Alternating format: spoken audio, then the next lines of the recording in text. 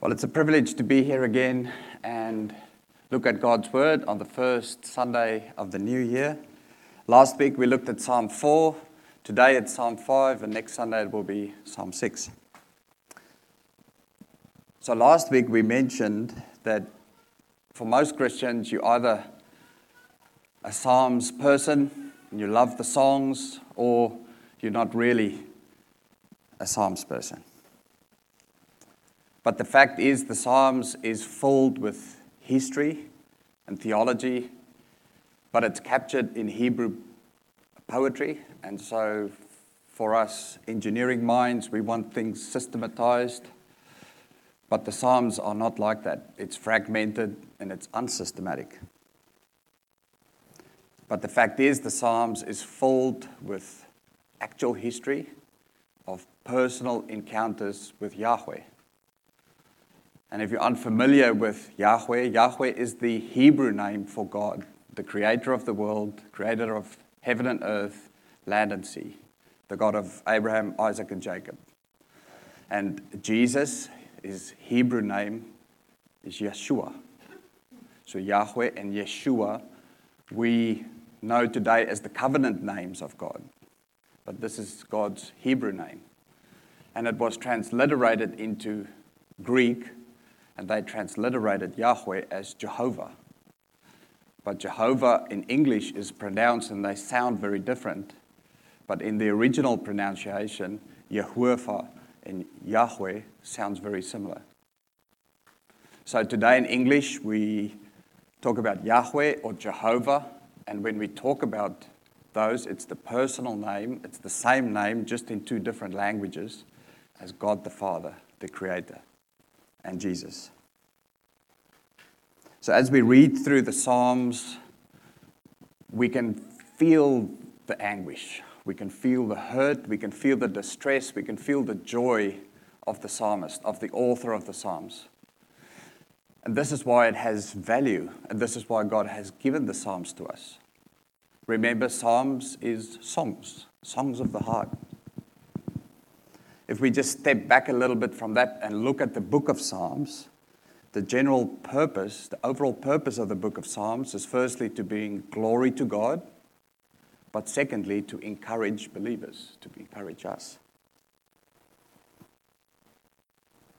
It's revealed this encouragement and the glory to God through different types of Psalms. Not all the Psalms are prayers like Psalm 4, 5, and 6 of King David. But they're songs of lament, songs of praise, songs of worship. And we know that the ultimate author of the Psalms is the Lord. But humanly speaking, and this is a very interesting difference with Islam. Islam does not want to recognize that there's human authors to the Quran. It was written by God. We declare the same. But we say, no, through the Lord's inspiration, there was also a human author. And in that way, it was God-breathed under the inspiration of the Holy Spirit. So we see that there's 73 Psalms written by King David. And he's the author of Psalm 4, 5, and 6 that we're looking at the moment. But we also have Asaph. We have the sons of Korah. We have Solomon, we have Moses, we have Heman, Ethan, and Ezra. And then there's a couple of Psalms that has unknown authors. So there might be a ninth author. We don't know. Remember that the first Psalm, and I mentioned this back on 1st January last year, the first Psalm that was written is Psalm 90, written by Moses. The last Psalm recorded to be written is Psalm 126 by Ezra. So between Psalm 90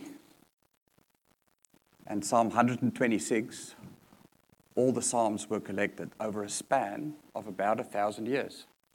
So this book of the Psalms is brought together by God through inspiration over 1,000 years. And so it represents the heart and the faith of God's people over that period of time. But it's also good for us to take another step back from the book of Psalms And be reminded that God's Word, the Bible that we read from this morning, is one book, composed of two testaments, the Old Testament with 39 books, and in those 39 books, God's unfolding promise to his chosen people, Israel, is revealed. Then we have the New Testament with 27 books, and these 27 books reveal to us the fulfillment of those promises in the Old Testament in the person of Jesus Christ. That all those promises is fulfilled equally to Jews and Gentiles. And of course, we are the Gentiles, unless you're Jewish. So it covers everybody. If you're not Jew, you're Gentile. Everybody. So it's revealed to all of us that the fulfillment of these promises is in the person of Jesus Christ. The New Testament explains the person and the work, the life of Christ. And how does it do that? It does that by using the Old Testament as the foundation. Without those promises to God's people, the revelation of Jesus has no foundation. So the Old Testament is Christ concealed, the New Testament is Christ revealed. I'm sure a lot of you have heard that. But it's good to be reminded that these two testaments are one book. These 66 books in the Bible is one book. And today we are in one book of the Old Testament, Psalms, and we're looking at one song. But it's good to not get lost in the detail and just step back and remember what it is that we are looking at. We also have the benefit in the New Testament that Jesus gave his opinion about the New and the Old Testament. On the road to Emmaus, Jesus, after his resurrection, encountered two of his disciples, Cleopas and Simon. And he went and he walked next to them, and he rebuked them for their unbelief. And he started teaching them how to read the Old Testament. In Luke 24, from verse 26, we read, and Jesus said this, did not the Messiah have to suffer these things and then enter his glory? And beginning with Moses and the prophets, he, meaning Jesus, explained to them what was said in all the scriptures concerning himself. So in these two verses, Luke captures for our benefit how Jesus interpreted the Old Testament. He did not read it as a book just focused on the Jews. Jesus saw it as a book revealing himself. The purpose of the Old Testament is pointing to Jesus. Later in Luke 24, when Jesus returned to the upper room, in verse 44, he says again, everything written about me in the law of Moses and the prophets and the Psalms must be fulfilled. So this time, Jesus gave the boundaries of the Old Testament and declaring that everything written in the Hebrew Old Testament, the law, the prophets, and the writings, pointed to him. And it's a great reminder that as we go into the detail of Psalm 5 this morning, I pray that this revelation of our Lord Jesus will continue to be the focal point. We have the benefit of Christ revealed. And so as we go back to the Old Testament, we need to always be conscious of where Christ is in the text that we're working through. So please open your Bibles to Psalm 5. We're going to read Psalm 5 together. I'm reading from the NIV, the New International Version. Psalm 5, from verse 1. Psalm 5 for the director of music, for flutes, a psalm of David.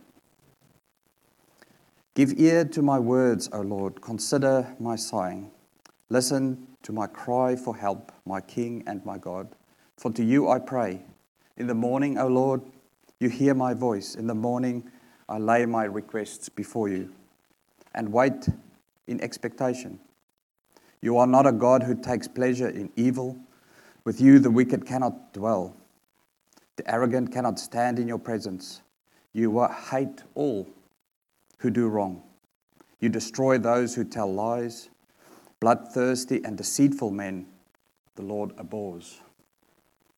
But I, by your great mercy, will come into your house. In reverence, I bow down towards your holy temple. Lead me, O Lord, in your righteousness. Because of my enemies, make straight your way before me. Not a word from their mouth can be trusted. Their hearts is filled with destruction. Their throat is an open grave. With their tongue they speak deceit. Declare them guilty, O God. Let their intrigues be their downfall. Banish them for their many sins, for they have rebelled against you.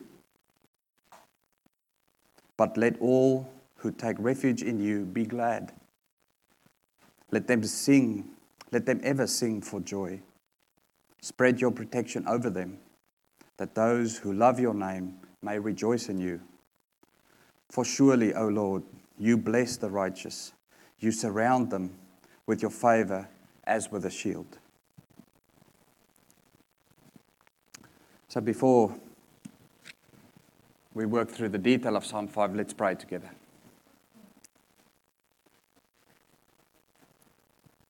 Our Lord and Heavenly Father, Lord, we approach your throne this morning. Lord, we praise and glorify your name as our Creator and our Messiah, our Savior, our Lord and our King.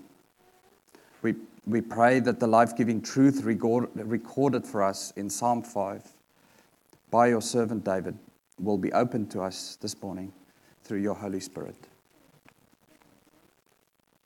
Lord, we pray that you give us ears to hear and open, receiving, and humble hearts.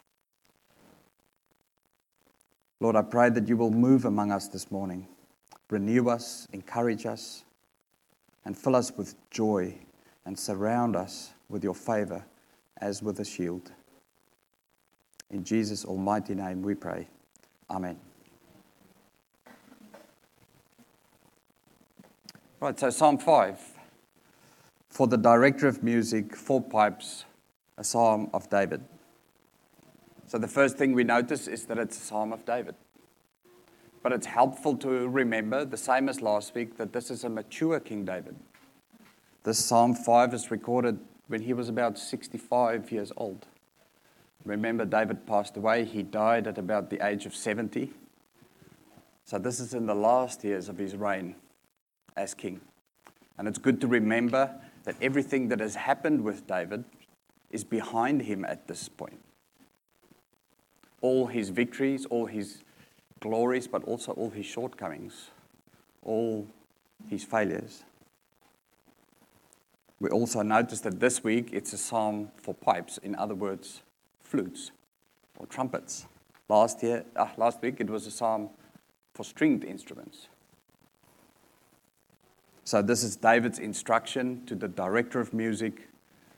Please accompany the worship choir with flutes in this song. So verse 1, David starts, "Listen to my words, Lord. Consider my sighing, consider my lament." David is longing for the Lord to hear him. Psalm 4, David starts by asking the Lord to answer him, speak. This week, David's asking the Lord to hear him. In our English translations, we can still see some of the poetic structure because he repeats his petition in verse 1, 2, and 3. He says, "Lord, listen to my words," in verse 1. "Hear my cry for help," verse 2. And "hear my voice," verse 3. And he does this because it has the effect that it intensifies the petition. Consider my lament, consider my sighing, consider my meditation, consider my words, consider my groaning, is all the variations of the translation.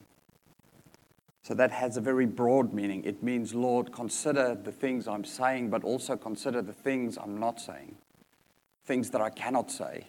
Things that I do not know how to say. This is the groanings of our heart. And it's also worth noticing that we usually ask someone to consider something before a decision or an action is to be taken. So if we, for instance, in a court situation, we usually finish and ask the judge, please consider all of these facts before making a decision. So in a way, David starts his prayer by saying, Lord, please consider everything. And it's not that the Lord doesn't know everything.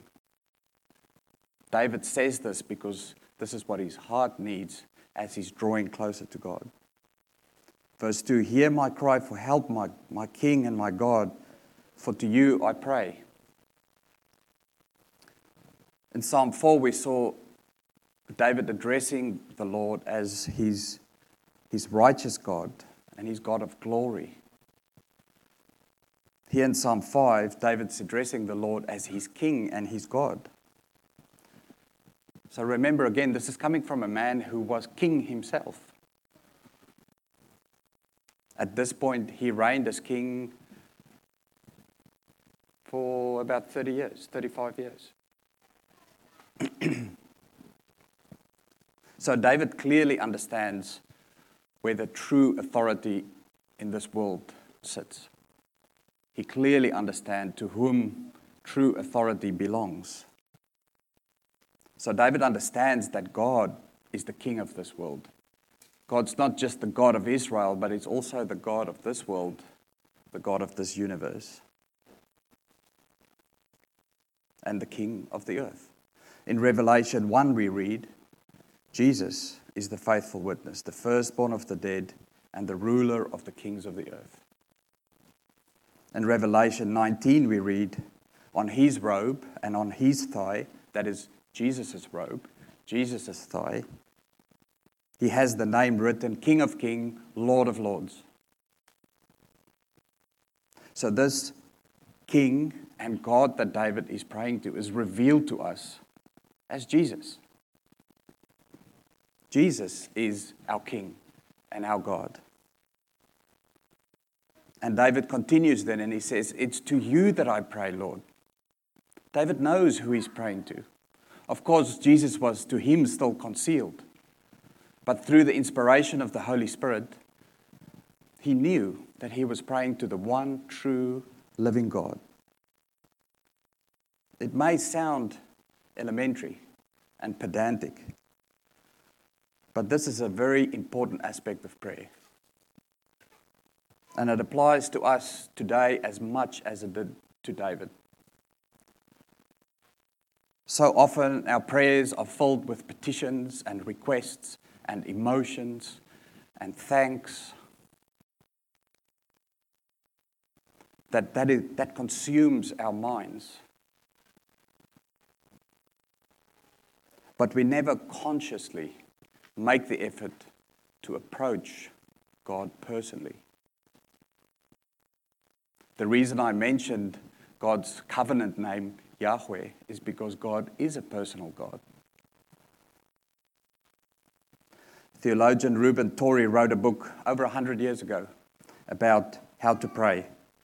And back then he said, very much of so-called prayer, public and private, is not unto God. For a prayer to be unto God, there must be a definite and conscious approach to God. A few years ago, I attended the morning prayer breakfast, parliamentary prayer breakfast.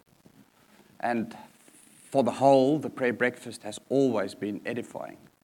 But this one year, one of the people that contributed to the prayer that morning started the prayer by saying, "O great Spirit of the earth." And the rest of the prayer was pretty good, asking for the right things. But at that moment, I had to open my eyes and not participate in the prayer, because that prayer was not directed to the God as He revealed Himself to us. God is not a general God. He's a specific God. He's the king of this world. And he's the God of this world, the only one. And his name is Jesus. Perhaps we can agree all to do a bit of a prayer challenge this week and just work on spending the first 5 minutes of your prayer time to approach God.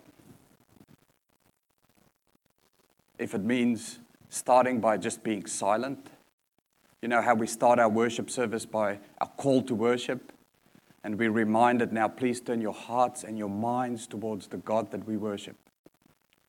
And this is the same way we should start our prayers. This is what David's doing. If it helps, prepare beforehand. Make a list. What are you going to say about God in this first 5 minutes? Do you have enough to say to fill 5 minutes? Do you know enough about God's identity and his nature to declare this to him for 5 minutes? It's very important. Because to come into God's presence, we need to approach God specifically.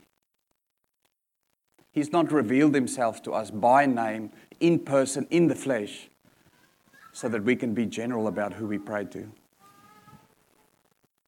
So David continues and he says, in the morning, Lord, you hear my voice. In the morning, I lay my request before you and I wait expectantly. So these words also lead this to be classed as a morning psalm for obvious reasons, because it starts by saying in the morning.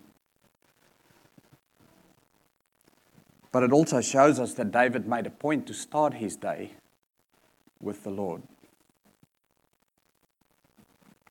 He says, hear my voice. You hear my voice. This is not a question, this is a statement. David says, Lord, you hear my voice in the morning. And what this reveals to us is that something happened in David's past to make him confident of making this statement. So when he says, you hear my voice, David is making a statement of faith in the Lord. To say, Lord, so many mornings before you have heard my voice. And therefore he can make the statement, you hear my voice. It's not a question, it's a statement. It's his statement of faith. And then he says, you hear my Lord, my voice as I lay my requests before you. The King James translated as, in the morning I direct it to you and I will look up. By direct it to you, it means my voice. So the King James translates it as, in the morning I will direct my voice to you and I will continue to look up. So David is not just worshiping with his heart and his mind, he's worshiping with his voice and with his eyes. He's using his senses, his whole body. And this is something we are also lacking in. Don't be afraid in your prayer time to raise your hands to the Lord, to look up to him, to speak audibly, to use your senses. Now from verse 4 to 6, we see David changing focus a bit, and he uses negatively phrased statements to focus on God's standard. So now David moves to making a statement about God's nature. He says, for you are not a God who is pleased with wickedness. With you, evil people are not welcome. The arrogant cannot stand in your presence. You hate all who do wrong. You destroy those who tell lies. The bloodthirsty and the deceitful, you, Lord, detest. So David here starts focusing on his confidence in God's purity. So David is reminding himself, not God doesn't need the reminder, David is preaching to his own heart what the nature of God is. And that's why it's so important for us to approach God specifically. Because when you come into the presence of God, what's the first thing that happens? You are made aware of his holiness and your brokenness. That's the first effect. And we see that all throughout Scripture, with all the prophets, We come into God's presence. So we see that as David drew closer to the Lord in his prayer, he becomes aware of God's nature. And he declares this. He said, "Yes, Lord, these things cannot stand before you." And this is an important thing for us to consider this morning. Before the Lord, what we do is important. Do you realize that the Lord is not pleased with wickedness? He's not pleased with evil or arrogant people. And we can still all nod to that because the evil and the wicked people are over there. They're not here. And I truly believe that. But then he continues to say, the Lord is not pleased with people that do wrong. And here, I collapse. And I'm convicted, Lord, I do wrong. All the time. David did wrong. David spilled blood. He lied. So coming before the Lord convicts us of our brokenness. So do you see the dilemma we have? We are not casually wandering into the Lord's presence when we come to worship Him. There's a real problem that needs to be addressed here. And it's our prideful hearts. It's our sinful nature. Because we are so good at telling ourselves we are right. No, the Lord will agree with my plan here. The Lord will agree with what I'm saying. This is not so bad. We have so many things we kind of preach to our hearts just to put our conscience at ease. But this morning, in David's song, he's very clearly saying to us, everything under the sun is captured under those who do wrong. We are part of that. We cannot enter God's presence. How is this dilemma fixed? This problem of sin. Remember, Christ was still concealed for David. So what is David's solution? What does David do?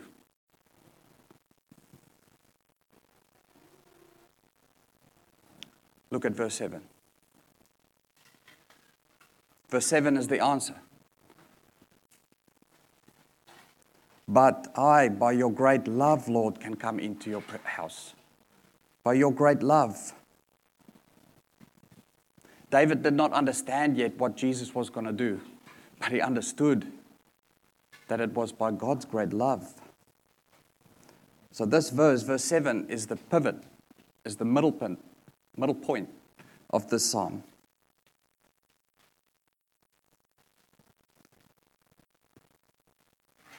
The one thing that makes David change direction and declare, Lord, that I can now enter your house, is by the Lord's great love. It's the one difference. We read in John 3:16, for God so loved the world that He gave His one and only Son, that whoever believes in Him will not perish.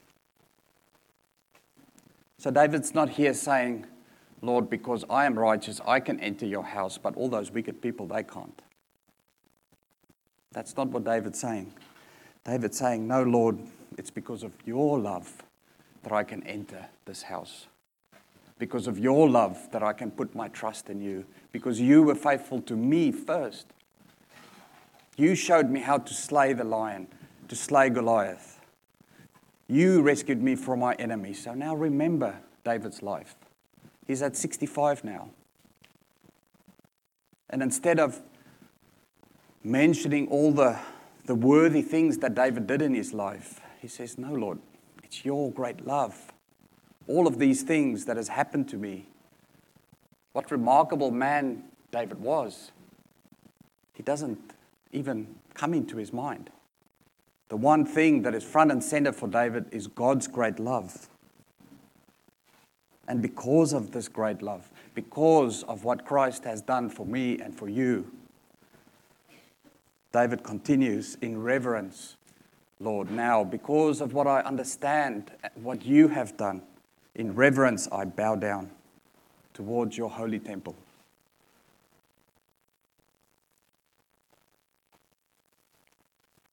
So in reverence and in fear means to be silent, respectful, in awe,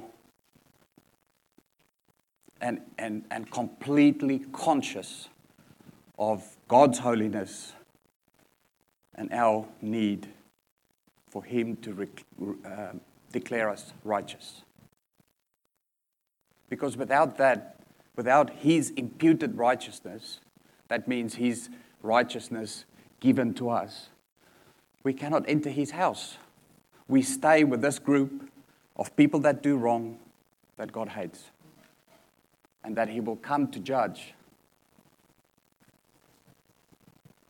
David continues, we're in verse 8 now.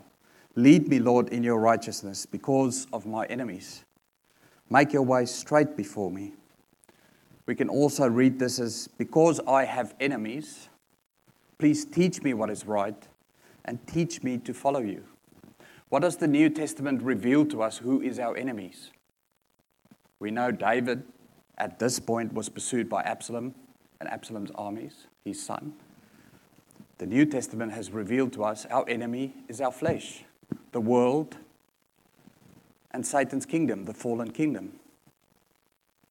And so what we are praying is, Lord, because of my enemies, which includes my flesh, my broken heart, the world, and Satan and his kingdom, because of those enemies, please teach me, lead me, show me the way, show me what is right. Why? Because our hearts are deceitful. We cannot rely on the truth that is in our hearts because our flesh is our enemy. God needs to reveal His truth to us. So David is teaching, Lord, teach me not to think that it's my doing as king that deserves entry into your house. Teach me not to judge my enemies because I can as a king. I have the authority to just issue a death warrant. Teach me that it's not for me to do things in my own strength. It's not for me to rescue myself from my enemies. Although perhaps you can. But he's asking the Lord, please do this. Teach me. Teach me how to leave it with you. Teach me not to blurb out my own opinion about anything. Teach me to be silent. Teach me to be respectful. David's saying, Lord, please teach me. And he's saying this, remember, he's just declared to us the one reason why he can be in God's house is God's great love. And because of that, out of thankfulness, out of reverence, David is now saying to the Lord, yes, Lord, I cannot do it. Teach me. So even at his age of 65, he's still saying, teach me. He's teachable. John MacArthur says we have a disease, and our disease is we have foot and mouth disease. So I'm not saying we are like a bunch of cattle, but our talk and our walk is infected. And David understood this of what Jesus later taught. Because he said, from the abundance of the heart, the mouth speaks. What your heart is full of flows over into what you do and what you say. So David is constantly relying on the Lord, even at this mature age. He said, Lord, please lead me, even in this dilemma. And he knows that, again, it's only God that can save him from this. There's no other authority. So he's appealing to the one that he fears the most because he knows that it's only the mighty God, the King of this world, that can do anything about his situation. He continues in verse 9, not a word from their mouth can be trusted. Their hearts are filled with malice. Their throats an open grave, with their tongues they tell lies. So David's still focusing here on what the wicked do. What they say and what they do is proof of their wickedness. Isn't that true? The New Testament reveals to us, by your fruit you will be known.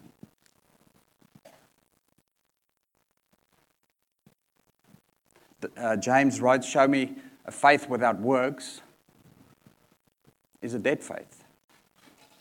A faith without fruit is not alive, is not true faith. So our works matter. What we do matters. Not because it earns anything before God, but it shows what your heart is filled with. It shows what your mind is filled with. It shows where your aspirations are. It shows where your desires are. So David clearly understood what Jesus taught when he said, out of the abundance of the heart, the mouth speaks. Our righteousness or our wickedness will sooner or later surface. It cannot stay hidden. So when things start happening in your life, think about, where is this coming from? You've heard the analogy of the bottle of water. I see Liam's got a bottle of water. If you shake the bottle of water and water comes out, why is the water coming out? Because the bottle's being shaken? Maybe. But because there's water in the bottle. That's why water's coming out. So what's in your heart, as soon as your life gets shaken up, is what's going to come out. And this is clearly what David understands. And he prays to the Lord, Lord, please teach me, lead me, so that my heart is filled with the truth of who you are. He continues in verse 10, declare them guilty, O God, let their intrigues be their downfall, banish them for their many sins, for they have rebelled against you. So David's not praying for just an end according to God's standard and justice. He's not declaring a verdict on the wicked himself. He's leaving it. He's not pronouncing them guilty. He's calling on the Lord as the only just justice of this world, to declare them guilty against God's standard. So he knows that the guilty verdict belongs to God. Even as the king, again, remember, he's the king and he has the earthly authority to make these verdicts. But he's declaring, no, Lord, you declare them guilty. So in his private prayer, he would ask the Lord, please hear me. I know these people are sinning against me, these wicked people. But Lord, you are the judge. You deal with them because I trust in you. And then from verse 11, David starts closing out his prayer. But let all those who take refuge in you be glad. Let them ever sing for joy. Spread your protection over them, that those who love your name may rejoice in you. Surely, Lord, you bless the righteous.